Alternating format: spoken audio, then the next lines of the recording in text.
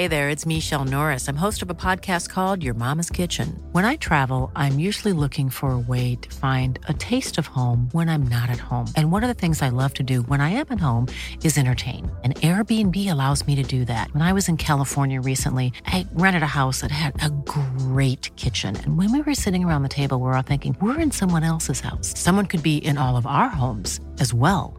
If you have a home, but you're not always at home, you have an Airbnb. Your home might be worth more than you think.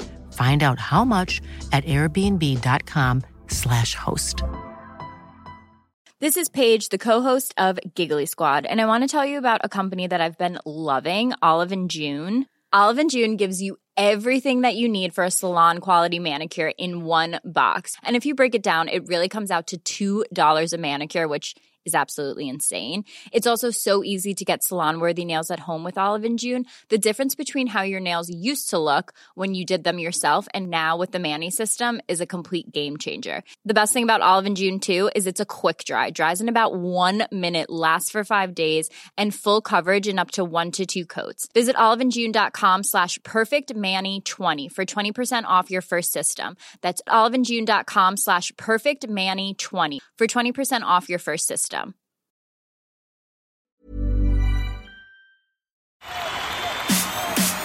This is TalkSport Daily. Hello, happy Monday, my friends, and welcome, of course, to the first Andy Goldstein TalkSport Daily podcast of the week. And we begin with reaction to England's friendly win over Romania at the Riverside, where we absolutely smashed them to pieces by a 0-0. It was the last match for Gareth Southgate's men before the Euro start.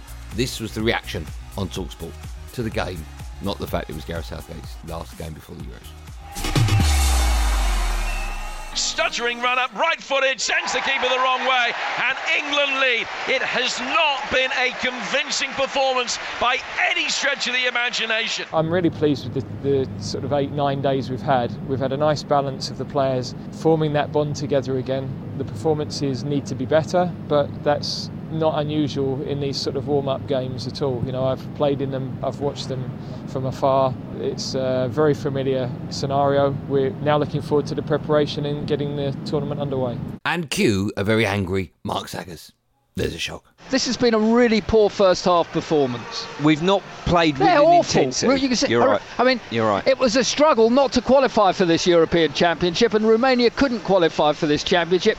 They're simply awful, and we've had 75-80% possession. Okay, flattered by hit with two, chances that have hit the bar. Apart from that, they could be 3-0 up, Romania. I'm not sure they could be 3-0 up, but they've they could have been. They've asked a few questions of our last third, and probably too many for our own good, and too many come last Wednesday as well. You let France have 3 or 4 chances like that. Marine on his right foot blazes over the bar, but there's always been this problem over the last 2-3 years. England's propensity to be unlocked by a counter-attack, and Romania should have picked them off there. I'm just disappointed. I'm disappointed with, we're always being told again, the squad is together, it's as one, we got some players, but, desperate to get into the team, desperate to do this, desperate to do that.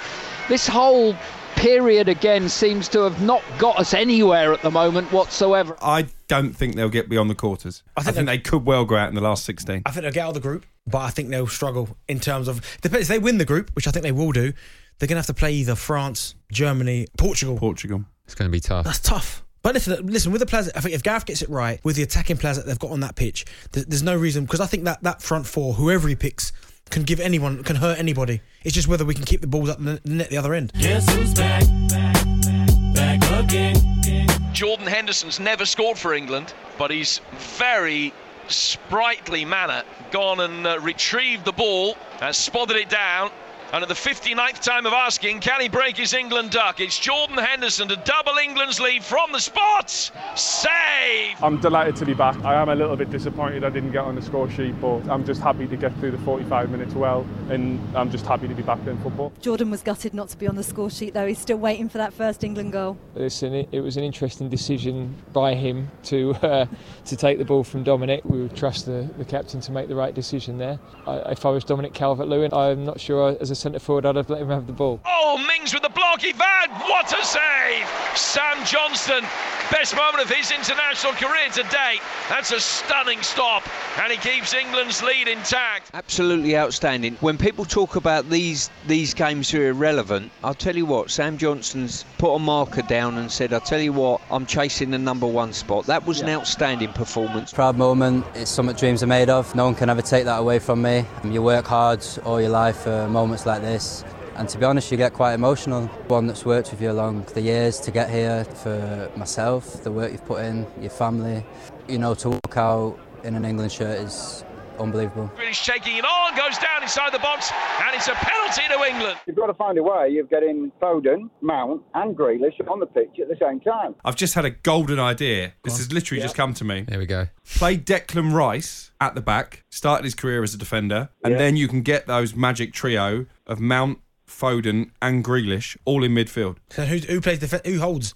Mount could hold. No, but he's been playing all season for Chelsea. But if you've got a back three, effectively you're almost playing Declan Rice as a sweeper. You've just said it though, Rice ain't played centre-back for years. Probably your biggest decision though is going to be who is Trent Alexander-Arnold's replacement. You said you were open-minded about it, but had an idea who it might be. Are you any closer to making that decision, and when will you be able to tell us what that decision is? We'll announce that decision tomorrow. We're pretty clear on what it's going to be. Does the player know?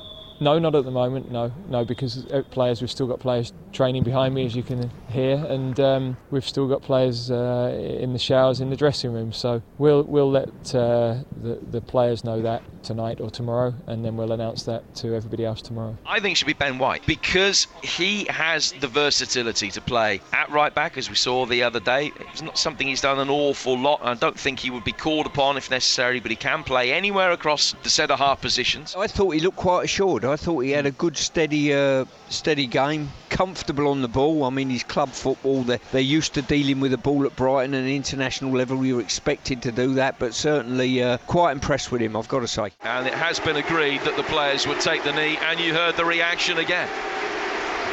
The players' message unanimous and unwavering that there is no room for racism, a message in which they rightly believe, despite another adverse reaction from an element of their support. And I know that your manager has said that once the tournament starts, that's it, no more questions on the booing and the taking of the knee, but we heard it again. As players, how difficult is that? Can you just block it out completely? For me, it's nonsense, regardless of what people think, we're still going to continue to take the knee, and that's the way it'll be.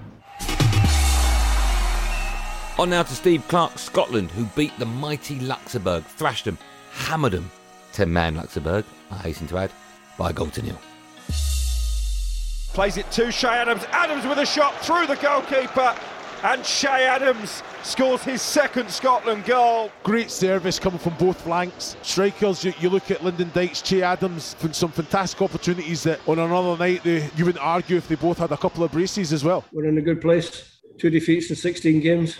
Freshness in the squad with the young boys. They've come in, they've all done well, they've taken part in the group, they've taken part well in the training, they've made contributions, they've got their caps now. Welcome into the group. It's a little bit of pressure on the more senior ones that are there, and things are looking good, and you see the togetherness when there is an incident on the pitch. We're all there, we're all together on and off the pitch. So how will Scotland fare at this summer's Euros? Let's ask TalkSport's very own Jose Mourinho, who of course was Chelsea manager when Steve Clarke was his assistant. In this moment, Scotland has a nucleus of players that they are important players in the Premier League and playing in important clubs in the Premier League. You look to Tierney, Arsenal, Robertson, Liverpool, McTominay, Manchester United. Then you have still other players, Aston Villa, Southampton. They are a Premier League level team, and now they are coming. I wish them the best. I know that other good teams in the group, but maybe can be England first and Scotland second. I think they will be a team not candidate, of course, to the title, not even to semi-finals, I believe. But I believe that is going to be very hard to beat them. And staying with Jose, he believes that Wales can't rely on Gareth Bale to win them games at the Euros. We'll hear from Tony Cascarino as well, but first up, the special one. Bale to finish it, he's running all the way through, he's hit the post, he's put in the rebound. Then over the years they rely a lot on on Gareth Bale and Ramsey, probably the two most talented players of the country. But when I look to the season, how many matches Ramsey played, when we look to Gareth, how many great performances he had, how many goals he scored against the best teams, not many or none. I think clearly not an easy situation for a country that doesn't have many options. I think Josie's got a point for this season. If you're going to go over the years and the best teams, Gareth did it regularly from Madrid against some of the best teams, scored goals. And, I can remember his hat-trick for Spurs, against Inter Milan when they were a really good side. And so he's done it. He has done it against the very best. He's just not done it this season. Now, Aston Villa have shown real intent by securing a club record deal for Norwich star Emi Buendia, ahead of a rival in Arsenal, so says Villa legend Gabby Agbonlahor. This was Gabby on Saturday night's kickoff. I think it's a great signing, and to have beaten Arsenal to him even makes it a bit better, because it just shows that Villa are a big club and he wants to commentate Villa to the next level. The exciting thing for me is that now you can have Jack Grealish off the left, and you can have maybe El Ghazi or Traore off the right. All three of them producing chances for Watkins, who scored 14 Premier League goals. Next season, I think he'll get more. So he just starts to make Aston Villa have more options, a lot more exciting. And a player like Jack Grealish, he wants to play players like Buendia. He's that sort of player as well. I've seen him play for Norwich, get 1-2s, pop it off, make runs in behind. So for me, it's an outstanding signing, and to get that done now before the start of pre-season would be perfect. Now, last week, you'll recall that Spurs were set to appoint Antonio Conte as their new manager. Well, would you believe it? That's not happening now. So that means Conte's not going. Pochettino looks like he's not going either. Brendan Rodgers has said no, as has Julian Nagelsmann. Frank Lampard, well, it's not going to be for him. Curbs apparently was in the running till Glenn Hoddle's name came up and then left. And it looks like Brian, who used to work on the front desk at the old TalkSport Towers, has also turned them down, which is a shame because Brian knew how to play a good back three. Anyway, they should appoint a club legend in Jurgen Klinsmann, according to Big Tony Cascarino. He's a very intelligent man. He had a huge success with Germany. Bielsa was one that I knew they wouldn't get, but that to me would have been their ultimate choice. I think he'd have been great for them because he's happy at Leeds, and rightly so. He's achieved a lot. But Jurgen Klinsmann will be, I think, a really smart move because he was adored by the fans. And Jurgen Klinsmann has put Tottenham ahead. His first goal since his return. He had a big impact in Germany when, and people might go, oh, it went pear-shaped for him at Bayern Munich. Bayern Munich was in a terrible state at the time when he took them and didn't last very long. I think he could be a viable option for Spurs. And it's a risky one, but don't tell me any guarantee comes with a manager. The guarantee was Jose Mourinho. Well, that didn't pan out very well, did it?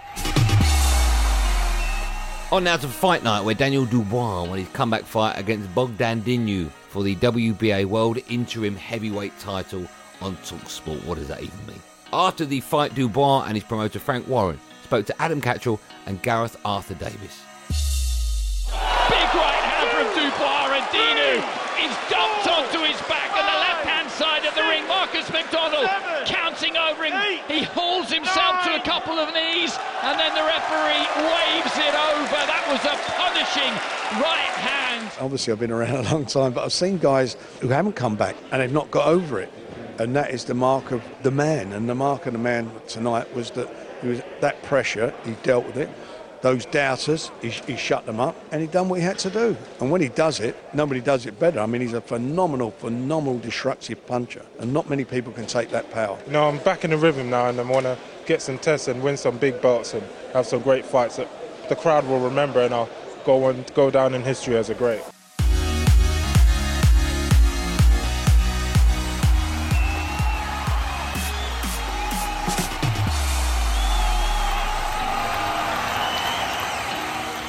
That's it. Thanks for listening on the TalkSport app, wherever you get your podcast from. I'm back on my show, Andy Goldstein Sports Bar, on TalkSport tonight from 10 p.m, alongside the moon-faced, the fun boy Jason Cundy. There will, of course, be another one of these Andy Goldstein TalkSport daily podcasts out first thing tomorrow morning, so do what you've got to do to get it. Until then, thanks for listening, and above all, have a great day. And more importantly, be safe, everyone. Be safe. That was a podcast from TalkSport.